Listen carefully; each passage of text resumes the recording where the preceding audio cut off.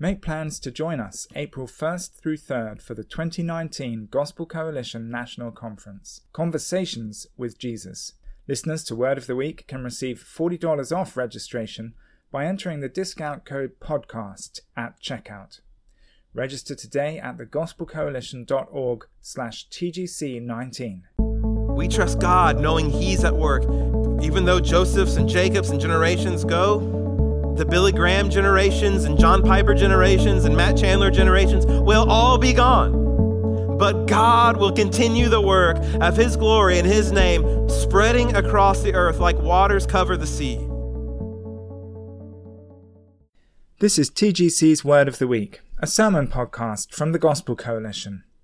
This week's sermon, God Wins Every Time, was preached by J.A. Medders at Redeemer Church in Tomball, Texas, on May the 6th, 2018. The text is Exodus chapter 1, verses 1 through 14. Listen now to J.A. Medders on God Wins Every Time. I ask you to please take your Bibles or your device and turn to the book of Exodus. It's the second book in the Old Testament, so you just begin right here towards the front, Genesis, Exodus, and you'll find where we're going to start our new series today. And really, we're going to be in the book of Exodus for a while. And not only because Exodus is a giant book, but because Exodus is vital to the history of redemption. And I thought, after spending so many weeks in Galatians, where we see Paul is attacking a misuse of the law and how the law is being abused, that it would be good for us to go and look at the law, go and look at Exodus there in the heart of the Torah, and see how is Exodus supposed to be used rightly. And Exodus is filled with famous scenes. If you grew up in church, you remember them. Or if you've seen The Prince of Egypt, or any other film based off of the Exodus, you're somewhat familiar with these epic moments, and they're huge. Moses and God speaking, and God speaking from a burning bush that's not being consumed as he talks with Moses. You have Moses confronting Pharaoh, the most powerful ruler in the world at this time. You have the plagues. You have the actual Exodus out of Egypt and the Red Sea and the Ten Commandments and Mount Sinai and manna, God giving them bread from the sky and the ground, and you've got the golden calf. I mean, you have all these things happening in the book of Exodus, but what I hope you'll see is more than all of these famous scenes. I hope you'll see that Exodus is the redemption of God's people for Himself. That really is the mega theme of this book, being redeemed for God. The people are set free from Egypt, not just to go about and do whatever they want, but to belong to God, to be His. And that's why Christ redeems you, so that you would be saved by Christ and belong to Christ, to be His. And that's where Exodus begins to set the stage for us today, the plight of God's people and ours too. So as we do every week, if you're able, let's stand together for the reading of God's word. And no, we're not going to read the whole book this morning like we've done in Galatians and Hebrews. So if you didn't wear your standing shoes, you're okay. 1 through 14 is what we'll read this morning. And our brother Moses tells us by the Holy Spirit when he wrote, "These are the names of the sons of Israel who came to Egypt with Jacob. Each came with his family. Reuben, Simeon, Levi, and Judah. Issachar, Zebulun, and Benjamin, Dan and Naphtali, Gad, and Asher. The total number of Jacob's descendants was 70. Joseph was already in Egypt. Joseph and all his brothers and all that generation eventually died. But the Israelites were fruitful, increased rapidly, and multiplied, and became extremely numerous so that the land was filled with them. A new king who did not know about Joseph came to power in Egypt. He said to his people, 'Look, the Israelite people are more numerous and powerful than we are. Come, let's deal shrewdly with them. Otherwise, they will multiply further. When war breaks out, they will join our enemies, fight against us, and leave the country.' So the Egyptians assigned taskmasters over the Israelites to oppress them with forced labor. They built Pithom and Ramses as supply cities for Pharaoh. But the more they oppressed them, the more they multiplied and spread, so that the Egyptians came to dread the Israelites. They worked the Israelites ruthlessly. made their lives bitter with difficult labor in brick and mortar and in all kinds of field work. They ruthlessly imposed all this work on them. Let's pray together. Holy Father, help us now as we look at the beginning of the Exodus. Some of us right now are in oppression and slavery and need deliverance. Would you set some free from their oppression, slavery, and sin, and bring them into the kingdom? And Father, help us now as we look at the story of your people, our story, and we learn to trust you again. It's in your mighty name we pray, King Jesus. Amen. You may be seated. You may have seen that the new mega superhero movie, Avengers: Infinity War, came out, and it's packed with superheroes. But if you aren't that familiar with some of the backstories and no spoilers or anything this morning is going to happen. You're good, Ben. No worries. If you're not familiar with these stories, the backstories in previous movies, you could be totally lost. I mean, imagine not seeing any of those movies and walking into Infinity War. It's probably a lot like my mother would walk in. I could just imagine us sitting there and her going, "Why is a robot man flying around? And with a glowing triangle in his chest. Who is this guy?" It's Iron Man. It's not Robot Man. Iron Man. When did the Jolly Green Giant turn into the Angry Green Giant? What happened? Mom, it's the Hulk. It's not the Jolly Green Giant. This is different. Why is the guy from Parks and Rec and Jurassic World and the Lego movie a superhero now? What happened? Like, Mom, if you don't know all of the other movies and backstories, you're lost. The point is you need context. You need background. And you can't just dive into the book of Exodus and not have any background, any context, because Moses, who writes this book, assumes that his audience, assumes us, that we are familiar with Genesis and know what's going on in the timeline. In the same way that you wouldn't start with Infinity War, or you wouldn't start with page 78 of book 3 of Harry Potter, you start at the beginning. You got to know the whole story. So we're going to work our way back, because Moses kind of sets us up to work our way back into Genesis. So let's look at verse 1. We have to get the lay of the land before we can actually go through the book. So verse 1. These are the names of the sons of Israel who came to Egypt with Jacob. So this is the tribe. These are the patriarchs. These are the people. Each came with his family, and you have all of these names listed. But look at verse 5. These are the people who came to Egypt, these big figures. But verse 5 is huge. Joseph, at the end, was already in Egypt. Okay, how does that happen? How do all these guys come to Egypt and Joseph is already there? Well, back in Genesis, what you have is these brothers and Joseph living, and they're really jealous of Joseph, his brothers. They can't stand him. So they faked his death and sold him into slavery. I mean, you thought your siblings had drama and your family had drama. This is insane. This is too much for reality TV in America. They sell their brother into slavery, fake his death, profit off of him, but by God's providence and by God's power, Joseph goes from being in prison and being a slave to then serving at the right hand of Pharaoh in Egypt.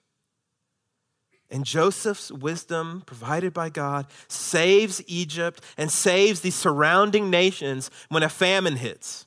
And Joseph has these visions and these dreams. Pharaoh has these visions and Joseph interprets them and says, we got to store up food because a famine is coming. And he does. And this is how Joseph's brothers get to Egypt. They hear there's a ton of food in Egypt. Let's go. They arrive in Egypt. Joseph sees his brothers and he can't believe it. They don't recognize him because he was a little boy when they sold him. Now he's a man, and they see each other. Joseph weeps. They confront, they reconcile, and Pharaoh says, all of your family, bring them. Bring them to Egypt. They can live here because, Joseph, you have been key to Egypt. Bring your family. That's how Joseph got to Egypt. That's how Jacob and his family gets to Egypt. And you can look, if you have a physical Bible, it's super easy to do. Just look at one page over. The last two words in Genesis are what? In Egypt.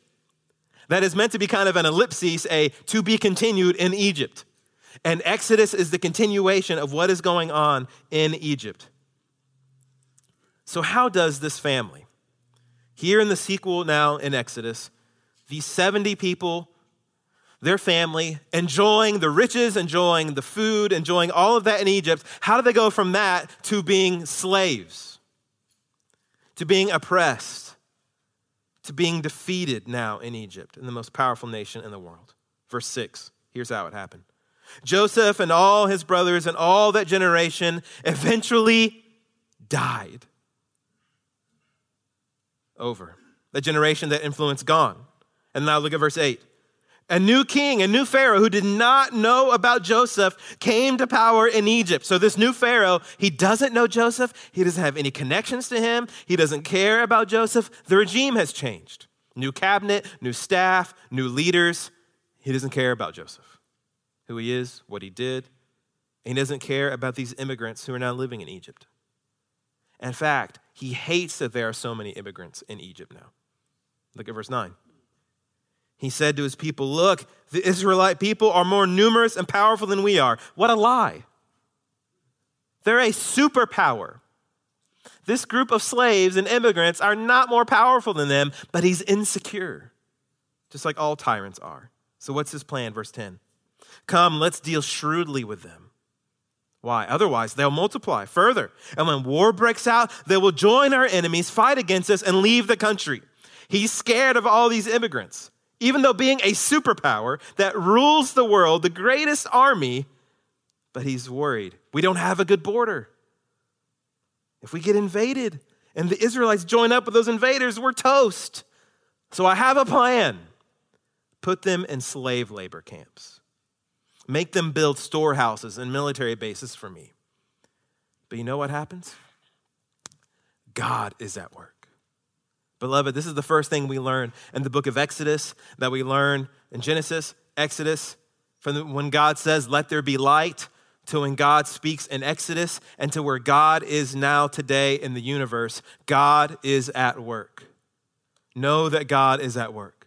So if you remember Genesis, God makes these giant promises to Abraham, to Isaac, Jacob, change his name to Israel, promises to give them a nation and more people than they could number in the stars. But then this devastating obituary line happens in verse 6. Look at verse 6 again.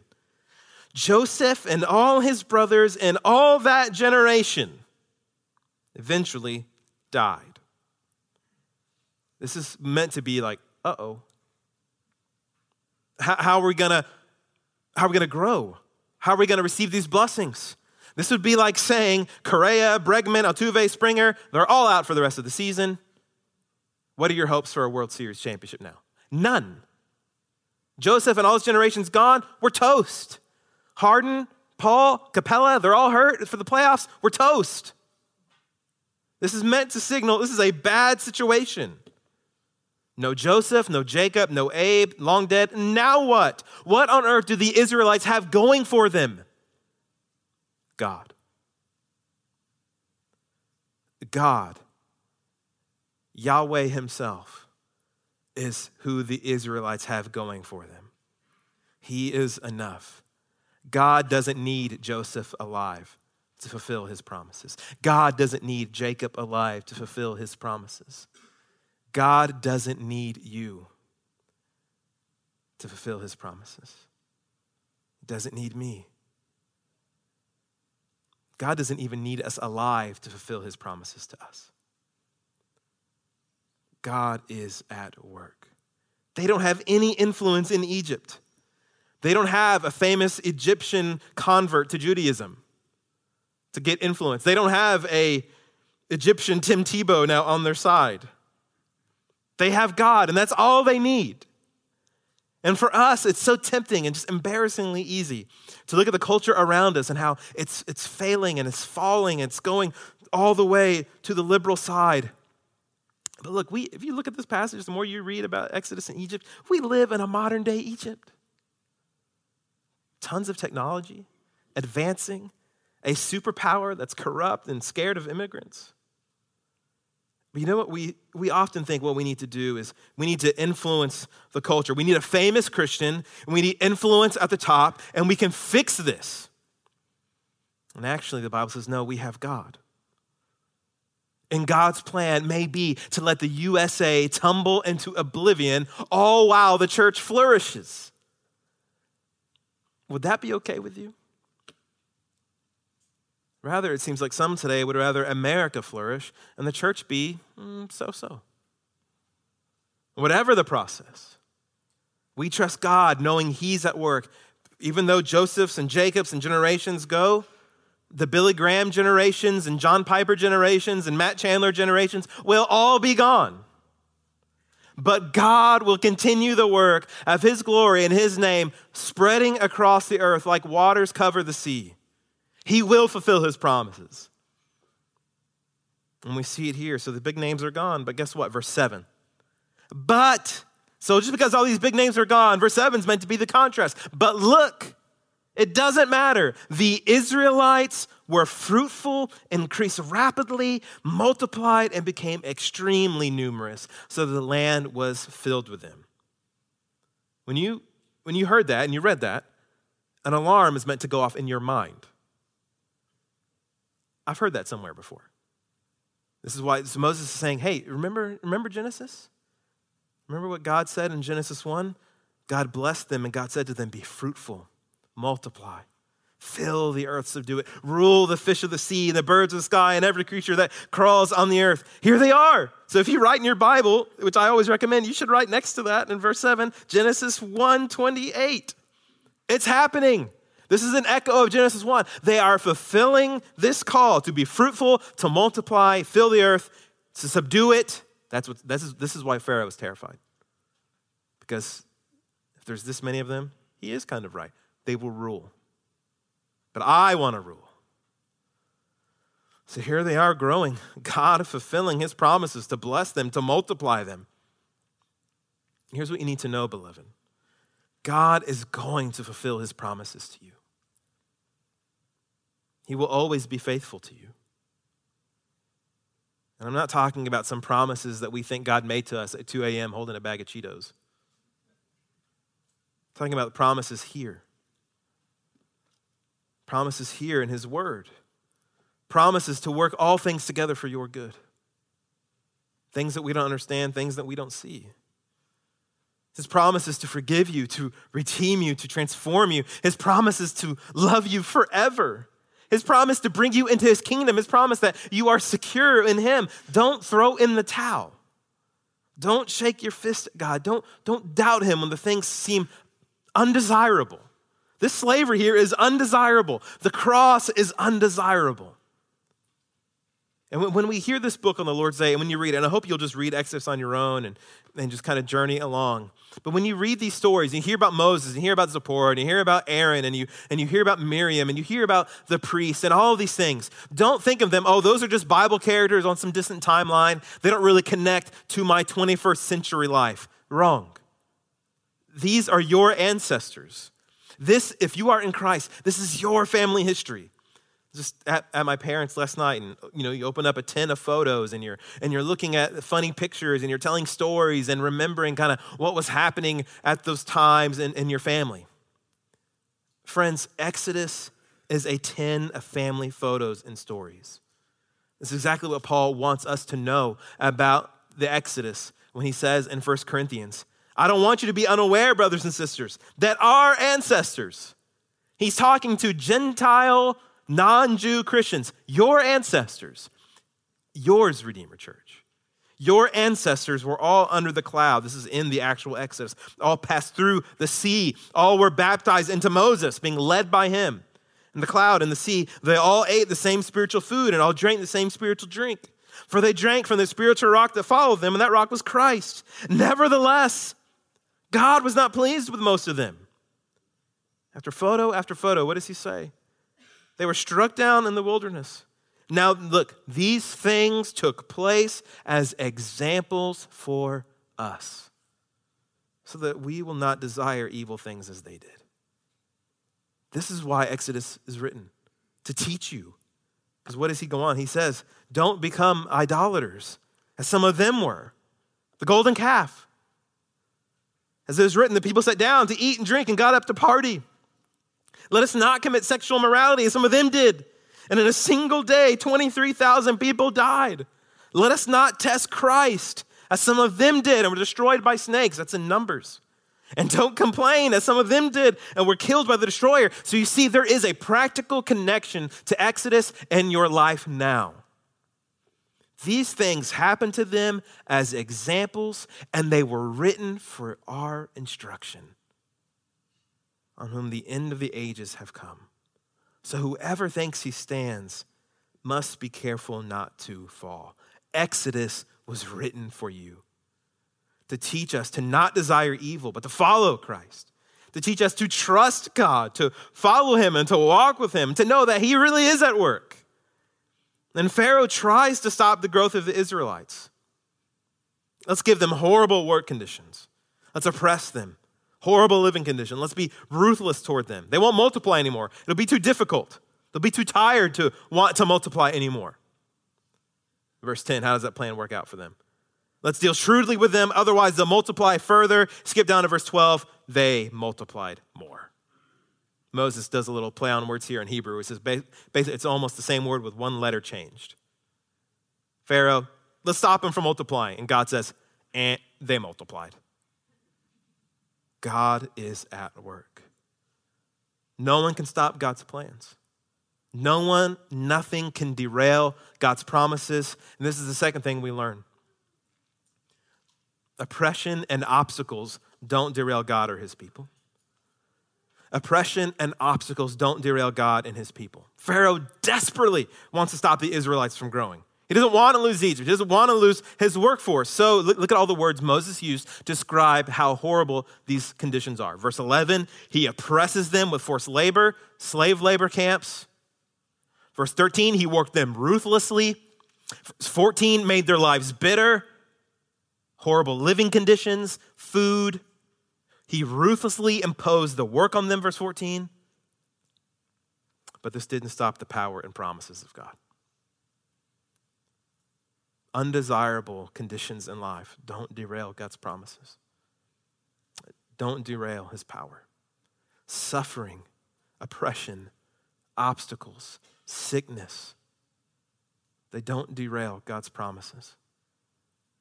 This oppression that you're seeing right here, this is uncommon to us, 21st century Americans, but it's not uncommon to most of church history, and it is not uncommon to most Christians in the world right now.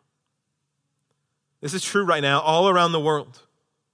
God's people are being oppressed, ruthless treatment from governments, but it's not stopping the church. Do you know where the fastest growing church in the world is? It's not in Houston. It's not in the United States. It is actually in Iran. It's a picture of just a mass baptism in Iran. And Mark Howard, writing at the Gospel Coalition, says about the church in Iran, it's a simple story that can be summarized in just 2 sentences. Persecution threatened to wipe out Iran's tiny church. Instead, the church in Iran has become the fastest growing church in the world, and it's influencing the region for Christ. He goes on that the Iranian revolutions of 1979 established a hardline Islamic regime. Over the next 2 decades, Christians faced increasing opposition and persecution. All missionaries were kicked out. Evangelism outlawed. Bibles in Persian were banned and soon became scarce. And several pastors were killed. The church came under tremendous pressure. Many feared the small Iranian church would soon wither away and die. But the exact opposite happened. Despite continued hostility from the late 1970s until now, Iranians have become the Muslim people most open to the gospel in the Middle East. How did this happen? He says 2 factors have contributed to this openness. First, violence in the name of Islam has caused widespread disillusionment with the regime and led many Iranians to question their beliefs. Second, many Iranian Christians have continued to boldly and faithfully tell others about Christ in the face of persecution. And as a result, listen, more Iranians have become Christians in the last 20 years than in the previous 13 centuries put together. More Iranians have become Christians in the last 2 decades than the last 1,300 years put together. And in 1979, there were an estimated 500 Christians with a Muslim background in Iran. Today, some estimate more than 1 million. 500 to over 1 million. Whatever the exact number, many Iranians are turning to Jesus as Lord and Savior. And when Kevin and I were in Dubai, we met a man who he manages a fund that has millions of dollars in it for ministry in Iran. Underground radio, underground television, satellite publications, books. And he was telling us stories about how Muslims were saying they're having dreams about a man dressed in white, the beard, and he's Jewish looking, and telling them stories. And they would tell them, this is Jesus. And they tell them about Jesus, and they're getting saved. And he met with another guy who says he's been having dream after dream of this guy teaching and events happening around this guy. And he said, they're so vivid. The dreams are just so like memorable. I've been able to write them down in a journal. And this is what I've been dreaming. And the guy takes the journal and he says, this is basically the Gospel of John. A man in Iran dreaming the Gospel of John when the gospel's illegal. Oppression will not derail God's plans or his promises for his name to spread all over this earth and to redeem for himself people from every tribe, language, nation, and tongue. Nothing can derail the people of the crucified and risen Lord Jesus. But I wonder, what would oppression do to your trust in God? What would a actual obstacle do to your commitment to Christ? We have no obstacles. None. And sadly, one of the greatest obstacles in the Bible Belt for people gathering on Sunday morning is rain. And it's pathetic. Or it's hunting season. Or it's kids' sports. Or I'm just tired. And then people flake out on the people of God and God himself. What will actually happen when it costs you something to follow Jesus? Maybe it's cost us a few friends, but Christianity in the Bible Belt is socially acceptable. It costs people something to not be Christians in the Bible Belt. But the day is coming when it will cost you something. More than 10% of a tithe, if you even do that. I believe, beloved, in my lifetime, in our lifetime, we will face more oppression and more obstacles from the government and from the culture. World history and church history tell us it will happen. It happened in Rome. It happened throughout the Roman Empire. It happens in England. It's happening in New England, and it will happen here too.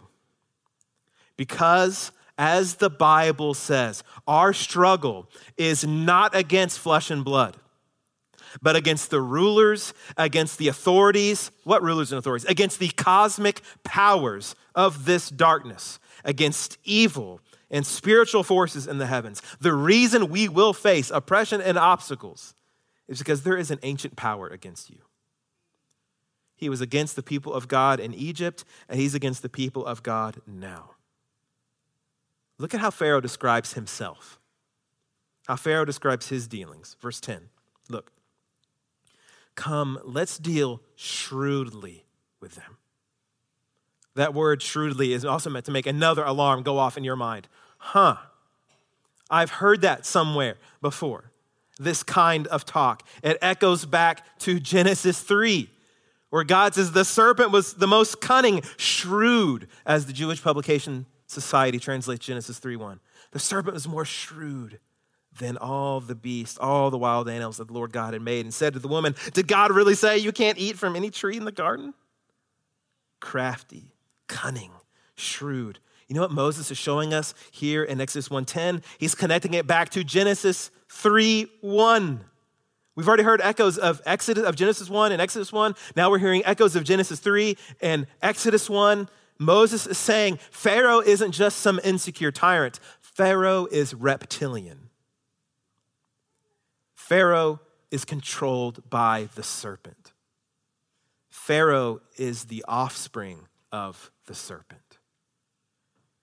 when Adam and Eve believed the serpent and ate that fruit, and we all fall into sin, God makes a promise to the serpent.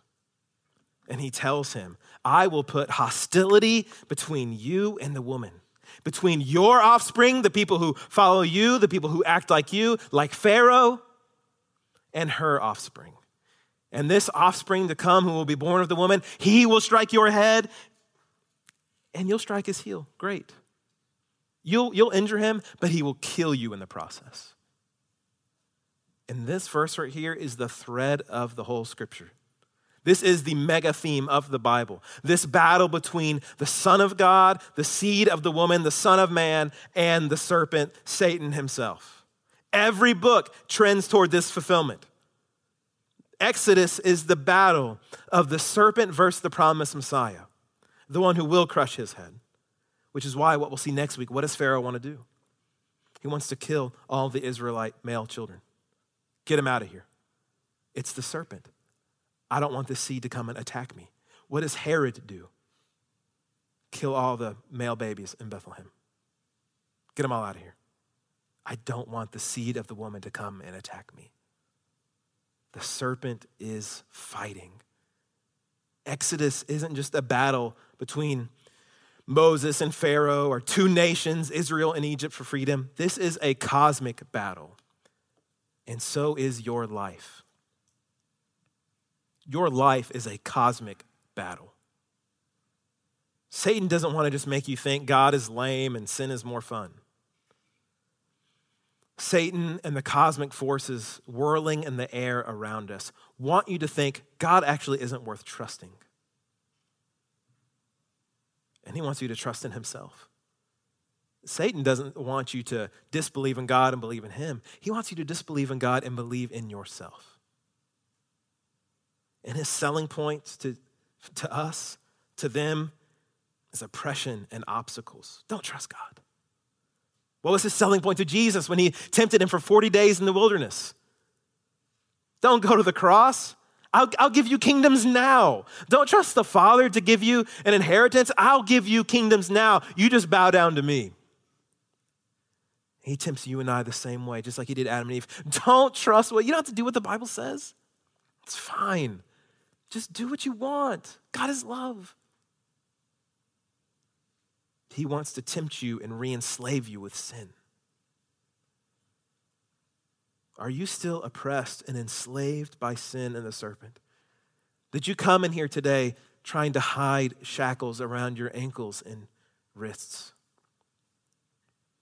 There's hope for us all, because the seed of the woman promised, Jesus of Nazareth, was born in Bethlehem, lived a sinless life, and he did die on a real Roman cross for our sins to deliver us from Satan and death. And yes, the serpent got his heel, but Jesus, crushed his head. And the Bible says that Jesus rose again from the dead, and he reigns in the heavens as the King of the universe, with a name greater than every name, that at the name of Jesus, every knee will bow, whether in heaven or on earth or under the earth. And King Jesus, unlike this Pharaoh in Exodus 1, King Jesus, he knows Joseph. He knows Jacob. He knows Abraham, and Abraham rejoiced to see his day, actually. And this King Jesus knows the promises of God, because all the promises of God find their yes in him. And this king, unlike this Pharaoh, he knows you. And he loves you. And instead of weighing oppression and heavy burdens and ruthless treatment on you, he gave himself for you. Instead of demanding that everyone bow down to him in fear, he goes to the cross and takes our sin. He died for you and rose for you. And he's a gracious king that leads us out of oppression and leads us out of the ruthless treatment from our sins, because Jesus entered into our oppression. Jesus overcame our oppression and the obstacles of sin, Satan, and death because he took them on himself. He says, I will take the yoke of your sin, the yoke of your oppression, those heavy burdens, and I'll put them on me, and I'll give you my grace. I'll give you my righteousness. Take my yoke. It's easy. My burden is light. I am gentle and lowly in heart. I am not an oppressive king. I do not treat my people ruthlessly. Trade with me. Come, let's reason together, says the Lord. Come buy wine and milk without price. Come buy rich food, you who have no money. I'll take your sin. I'll take your oppression. You can have my righteousness. And all you must do is believe. Trust in his work and you'll be redeemed. The people of God, we will continue to face oppression and obstacles. But what does Jesus say? Take heart. I have overcome the world. What can separate you from the love of God? Shall peril, nakedness, famine, sword, oppressive governments, illegal gospel presentations? No. In all these things, you are more than conquerors through him who loved you. Exodus is a battle between the serpent and the Son of God. And your life is right in the heat of battle. Pick your side. Which is what you hear Joshua say after Moses departs from the scene. Choose this day whom you will serve. As for me and my house, we will serve the Lord. Will you follow the way of the serpent, the world, or the way of the seed of the woman, the way of the Son? And this is no make-believe infinity war on the big screen. This is right here, right now. Who will you follow? Know that God, you can trust him, and nothing can stand in his way. The risen Christ is the proof.